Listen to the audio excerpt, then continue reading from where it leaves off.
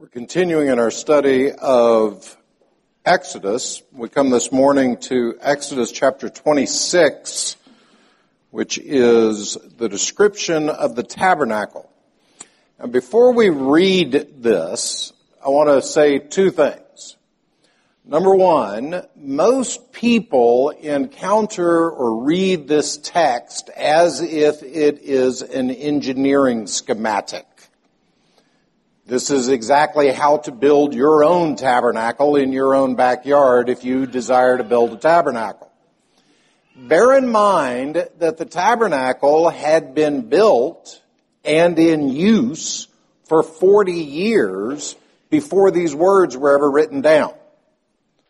So the words are not written to teach you how to build a tabernacle. The words are written for some other purpose. And I want to get into that purpose, but I think it's helpful as we read it.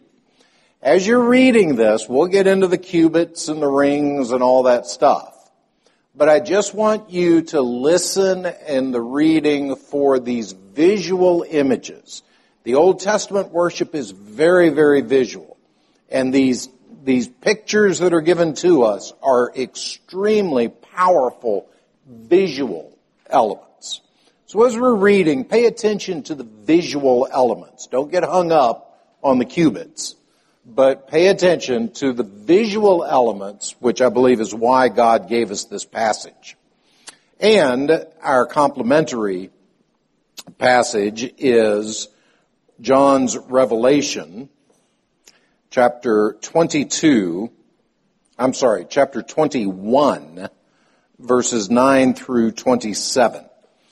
So if you would place your bulletin in Exodus chapter 26, open your Bibles to John's Revelation chapter 21, and in honor of God's Word, please stand.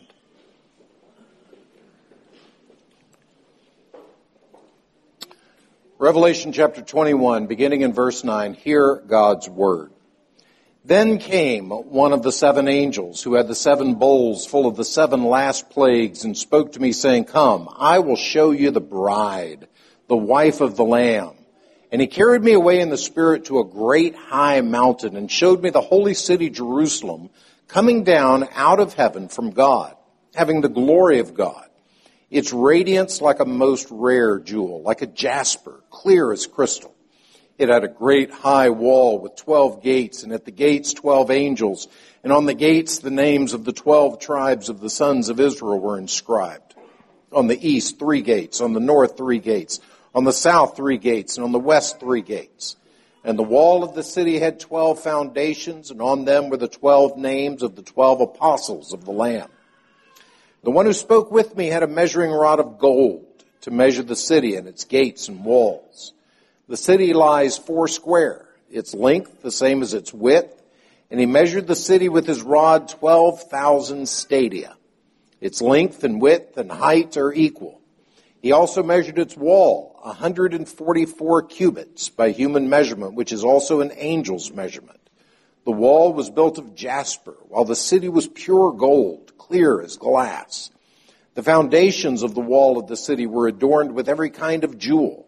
The first was jasper, the second sapphire, the third agate, the fourth emerald, the fifth onyx, the sixth carnelian, the seventh chrysolite, the eighth beryl, the ninth topaz, the 10th chrysoprase, the 11th jacinth, the 12th amethyst.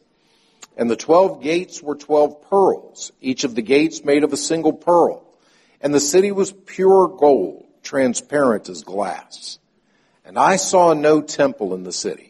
For its temple is the Lord God, the Almighty, and the Lamb. And the city has no need of sun or moon to shine on it, for the glory of God gives it light, and its lamp is the Lamb. By its light will the nations walk, and the kings of the earth will bring their glory into it, and its gates will never be shut by day, and there will be no night there.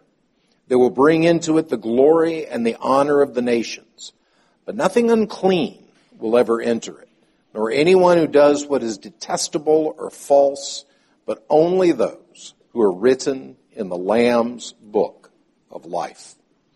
Thus far in the reading of God's Word, please turn to Exodus chapter 26 and continuing in the reading of God's Word. Moreover, you shall make the tabernacle with 10 curtains of fine twined linen and blue and purple and scarlet yarns. You shall make them with cherubim skillfully worked into them. The length of each curtain shall be 28 cubits, and the breadth of each curtain 4 cubits. All the curtains shall be the same size. 5 curtains shall be coupled to one another, and the other 5 curtains shall be coupled to one another. And you shall make loops of blue on the edge of the outermost curtain in the first set. Likewise, you shall make loops on the edge of the outermost curtain in the second set. 50 loops you shall make on the one curtain, and 50 loops you shall make on the edge of the curtain that is in the second set. The loops shall be opposite one another. You shall make 50 clasps of gold, and couple the curtains one to the other with the clasps, so that the tabernacle may be a single whole. You shall make curtains of goat's hair for a tent over the tabernacle. 11 curtains shall you make. The length of each curtain shall be 30 cubits, and the breadth of each curtain 4 cubits. The 11 curtains shall all be the same size. You shall couple 5 curtains by themselves and 6 curtains by themselves. And the 6th curtain you shall double over at the front of the tent.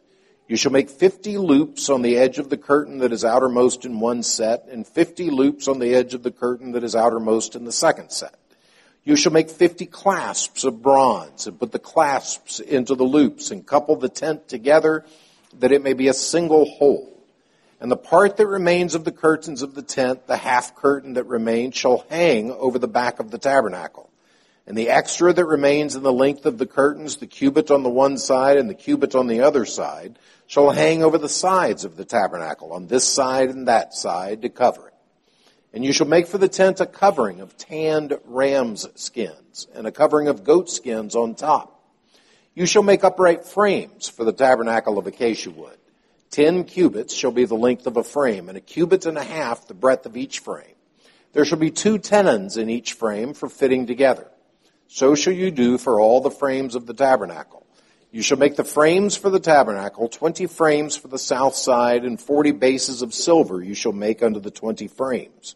2 bases under one frame for its 2 tenons, and 2 bases under the next frame for its 2 tenons. And for the second side of the tabernacle, on the north side, 20 frames, and their 40 bases of silver. 2 bases under one frame, and 2 bases under the next frame. And for the rear of the tabernacle westward, you shall make 6 frames. And you shall make 2 frames for corners of the tabernacle in the rear. They shall be separate beneath, but joined at the top at the first ring. Thus shall it be with both of them. They shall form the 2 corners. And there shall be 8 frames with their bases of silver, 16 bases, 2 bases under one frame, and 2 bases under another frame.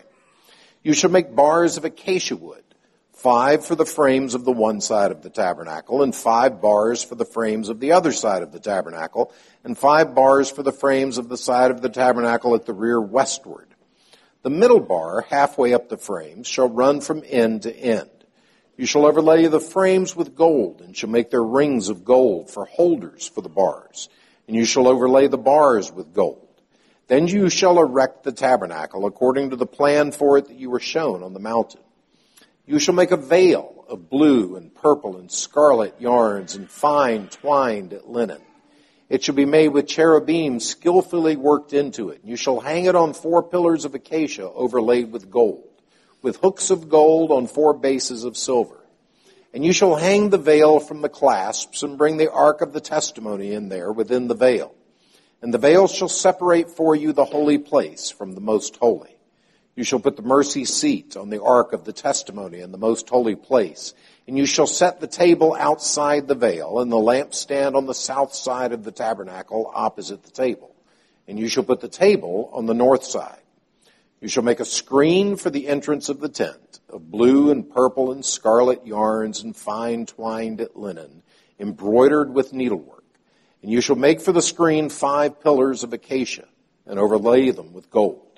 Their hooks shall be of gold, and you shall cast 5 bases of bronze for them. Thus far in the reading of God's word, let us pray. Father, as we have read, we come to the preaching and the hearing of your word, and we pray that you would open our minds and feed our hearts. In Christ's name, amen. Please be seated.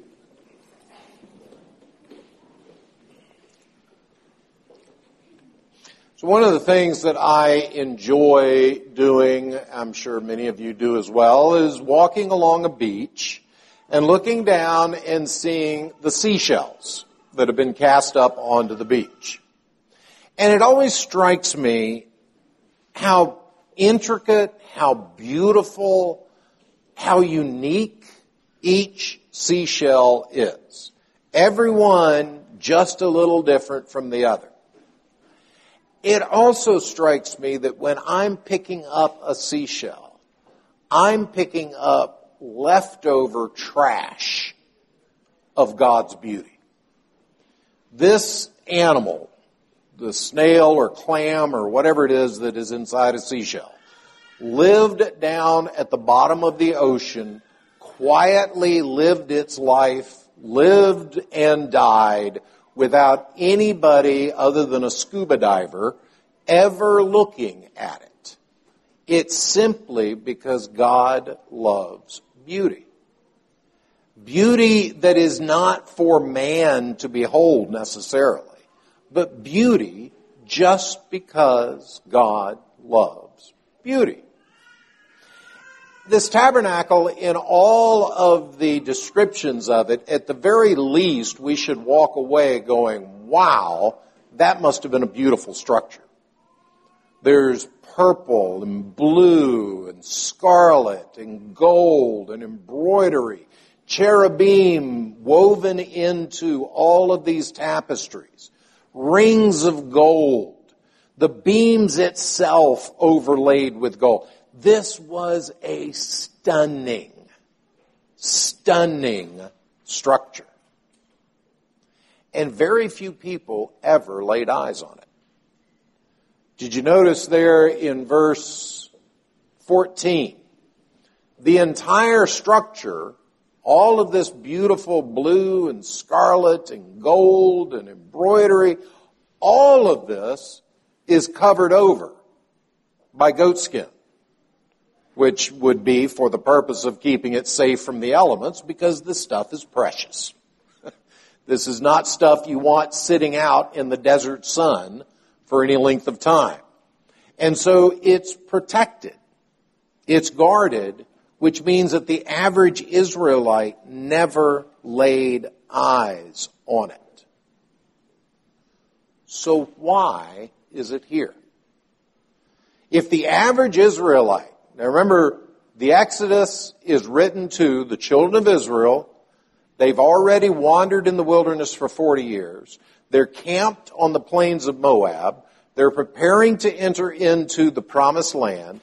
And Moses writes the first 5 books of the Bible to tell them their story, beginning in creation and how God brought them together as a nation, sent them down to Egypt, delivered them out of Egypt, met them at Sinai, gave them His law, all of these things about who their God is.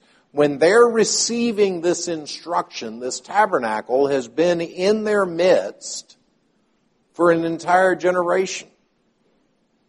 So why do we have this detail? And what do we take away from this passage? Well, the first is, and this is, I mentioned last week, sometimes Christians have our own little shorthand. We have our Christian way of saying things. And the Christian way of saying things, somebody from outside might look at and go, well, what on earth are you talking about? And I think tabernacle is one of those words. There's Tabernacle Baptist Church. There's tabernacle this. There's tabernacle that. What's a tabernacle? What does tabernacle mean? Why do we use this word tabernacle, particularly in Christian circles? Well, the closest that at least an English speaker might come to the actual biblical use of the word tabernacle is mobile home. That's what a tabernacle is. It's not a palace. Palaces certainly existed in those days. It's obviously not a temple. You'll remember, if you're familiar with the story of the Bible, that David wants to build a temple, and God says, listen, you don't need to build me a house. The heaven is my house. The earth is my very footstool. You're not going to build me a house, but I'll build you a house. And he describes his promise to David that one of his descendants will always occupy that throne. God chooses to dwell in a mobile home. That's a glorious mobile home. It's got blue and purple and scarlet, all of these rare dyes, intricately woven, needlework, gold all over the place in this thing. But it's a mobile home. It's not a palace. Why? What's the point? What is it that God is saying? Because I think what God is saying here in this tabernacle and in the design of the tabernacle is a central theme throughout the entire Scripture. It's a central theme that finds its fullest expression there in Revelation chapter 21 and then also in verse 22. But this tabernacle, what is central to it is temporary. It is also mobile.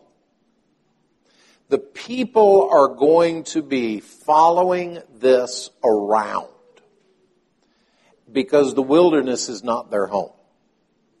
The people are going to be camped around it because the center of their life is going to be found right here in the mercy seat, in the table of showbread, in the lampstand, in the sacrificial system that is right here at the very center of who the people are. And all of this covered over, all of this like a seashell underneath the ocean, just waiting until God in His perfect time takes this and opens it up into something that blows our minds. As beautiful, as stunning as all of this must have been, the New Testament writer, both in Hebrews and John in the Revelation, really hammer the point home that this is tawdry. This is second class. This is the cheap stuff compared to what you and I now have. This tabernacle was temporary. This tabernacle was mobile. Those are two central points of it. The beauty of this tabernacle really is a beauty only for God to behold. This is not a public display. Remember, all these things are covered up? We got ram skins, we got goat skins. It's all undercover. Everybody knows what's in there, but nobody sees it. It's not for the delight of the people. There's something here about this tabernacle that God particularly delights in. So I think when we answer, or when we get to that question of the tabernacle and what the tabernacle is, I think what we're really asking is, what is the purpose of the tabernacle? Because clearly this is more than just a tent. I mean, God could just as easily have said, build a tent, put the ark in it, and don't go near it. Because that's the point, right? The tabernacle is for the Ark of the Covenant. The tabernacle is for these special instruments, these special dishes, these special things that are supposed to go in that we've already seen. The table of showbread, the lampstand, the bowls and the platters and all of those things. The tabernacle is just a tent. So why this intricate detail? Well, I think first we begin to understand the purpose of the tabernacle when we, again, take note of the richness of this material. This is not common everyday material. The scarlet yarns, the fine twined linen in blue and purple and scarlet yarns, the gold that are the rings, all of these things, it's precious. There's something profoundly precious about this. So what's the preciousness? Have you ever asked yourself that? What is it about God's house? What is it that is precious? Do you look at church? Do you look at the gathering together of God's people as particularly precious? As something that is to be delighted in? So, I think we can see the preciousness of this tabernacle when you consider the context in which it's given, the context in which we encounter it. You are an Israelite man, an Israelite woman, an Israelite boy, or an Israelite girl. What does your week look like? What do you think it looked like for the children of Israel Monday, or Sunday, I guess, through Friday, as they are living their lives? They're not farmers, are they? They're out in the desert. It's an entire week of hot, thirsty, dusty, tired, danger.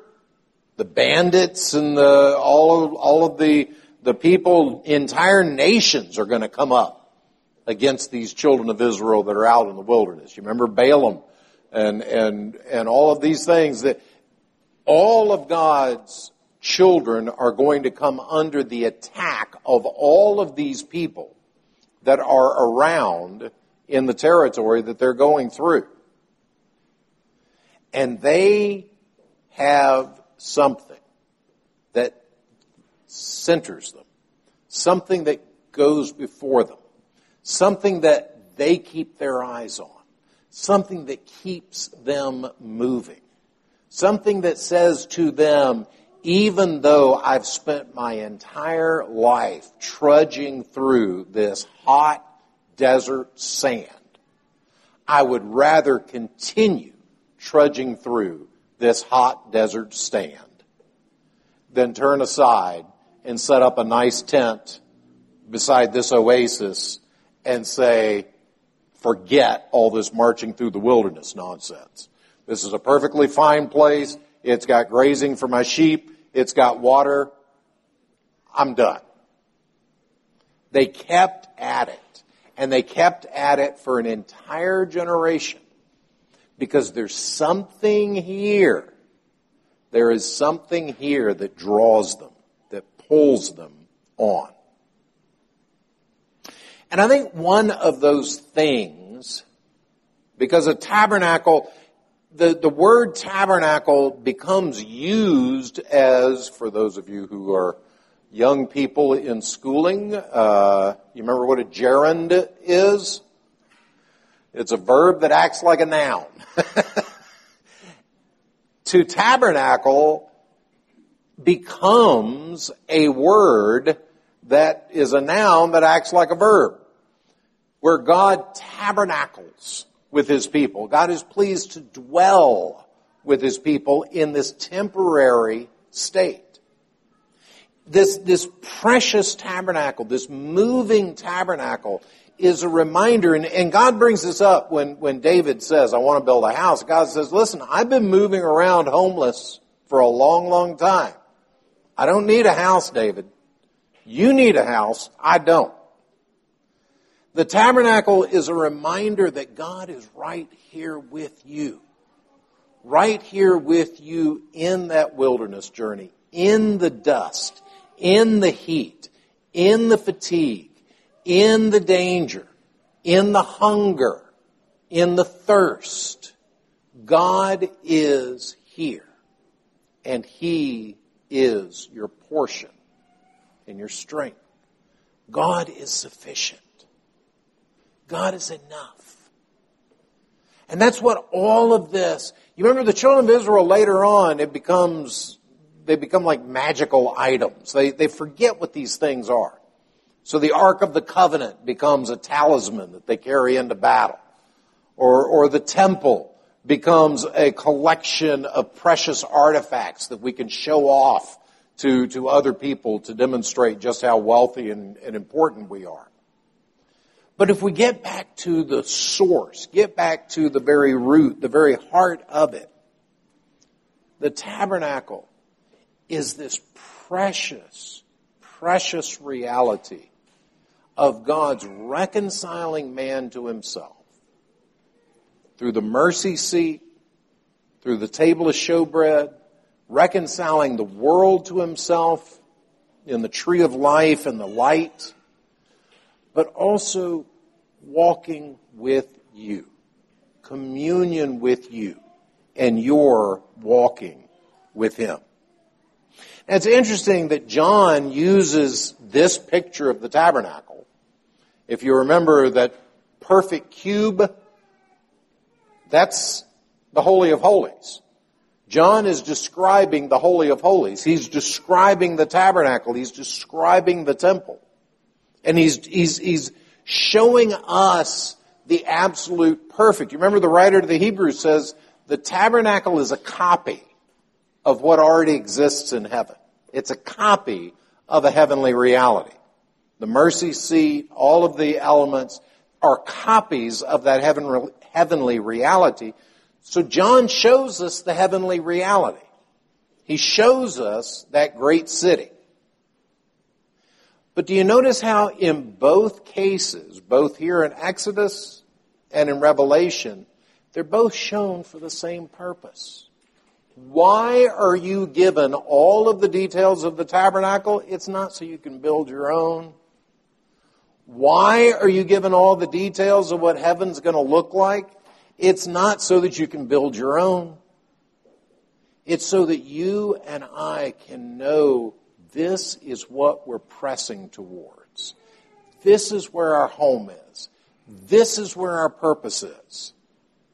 This is where our life is. This is who we are. And beloved, if you get that, if you're like me, you have to get it over and over and over and over again. But if you get a sense of that in the midst of your wilderness journey, Christianity is not about escaping the wilderness. Christianity is not about even enduring the wilderness. Christianity is about centering on that glorious, greatest news that could ever be told, that man in his wickedness can be reconciled to a holy and perfect God. And here in the mercy seat, here in all of the beauty, all of the glory that surrounds this thing called grace, this thing called salvation, this thing called mercy and reconciliation and atonement, and this, all of this thing that is the gospel, surrounded by the luxurious, rich beauty, is what keeps you moving. Putting one foot in front of the other. This is what keeps you from despair. This is what keeps you from the despair not only of your own wickedness, of the things that you wish were different, the things that you don't see changing in you. It keeps you from the despair of external wickedness. Those things that happen to you, those things that happen to other people. There is genuine evil that is in this world. There's genuine evil that's in some of our families. There's genuine evil that you and I experience, and that may be moral evil. It may be physical in the sense of the death and the brokenness of bodies and the result of the curse. But there is evil that you and I encounter, and beloved, it is here. It is here that you and I can be sustained, that you and I can be kept from despair, from giving up, from sitting down.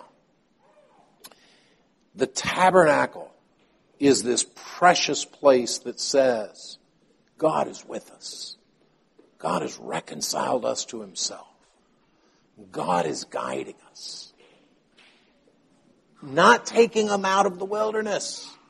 Not taking them out of this difficult journey that they're in. But guiding them in it. Guiding them through it. The one thing about this tabernacle that obviously is central is found in verse 31. The veil. You're going to hang this veil on 4 pillars of acacia. You'll hang the veil from the clasps and bring the ark of the testimony there within the veil, and the veil shall separate you for you the holy place from the most holy. You shall put the mercy seat on the ark of the testimony in the most holy place. And you know, if you've grown up in church for any length of time, that when Jesus Christ was crucified, there was a great earthquake, there was darkness, and that exact piece of cloth, that veil from Exodus chapter 26 was ripped in two from the top to the bottom.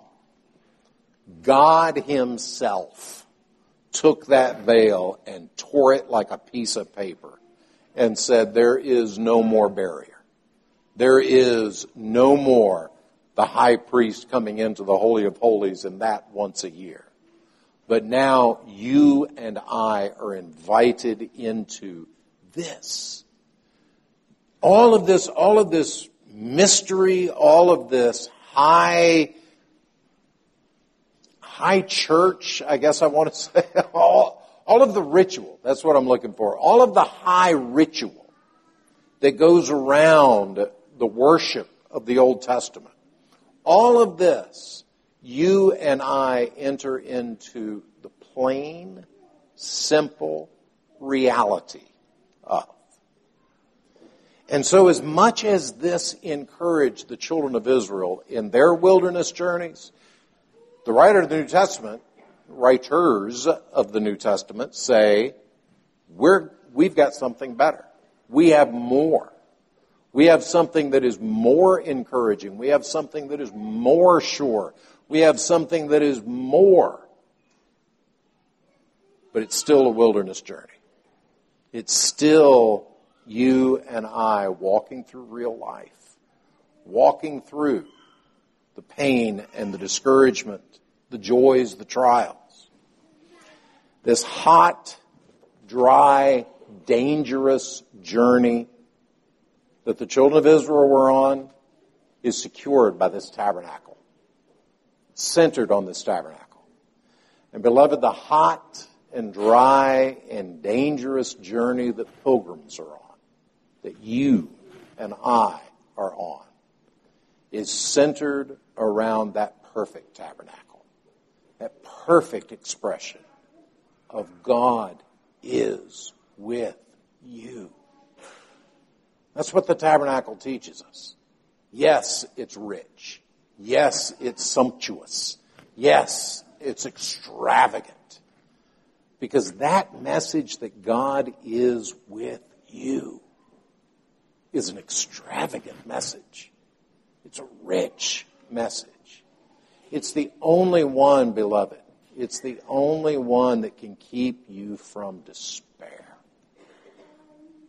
The truth of the matter is, He is.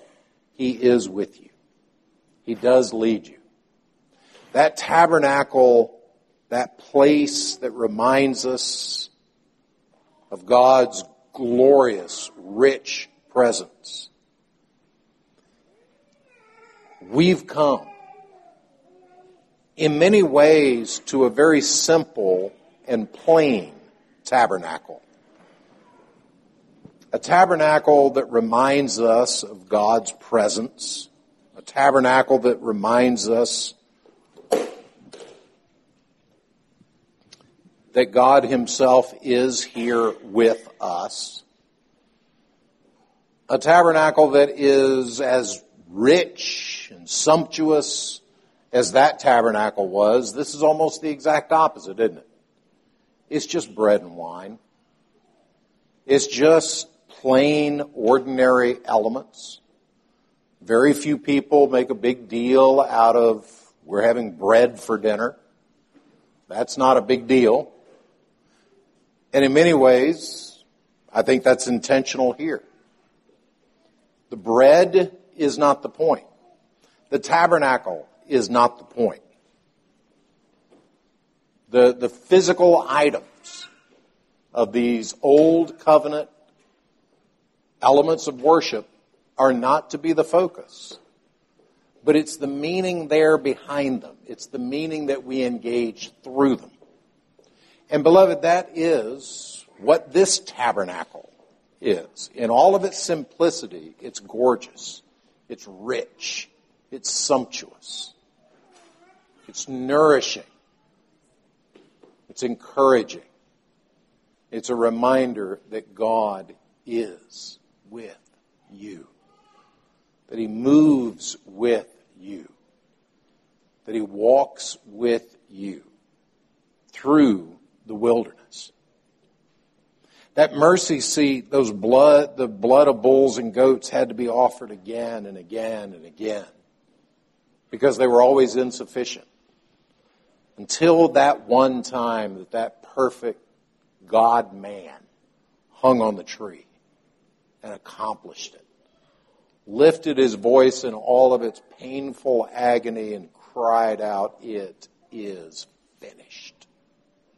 And it is. It is finished. You and I are reconciled. And you and I have a more sure word than even the tabernacle represented in the Old Testament.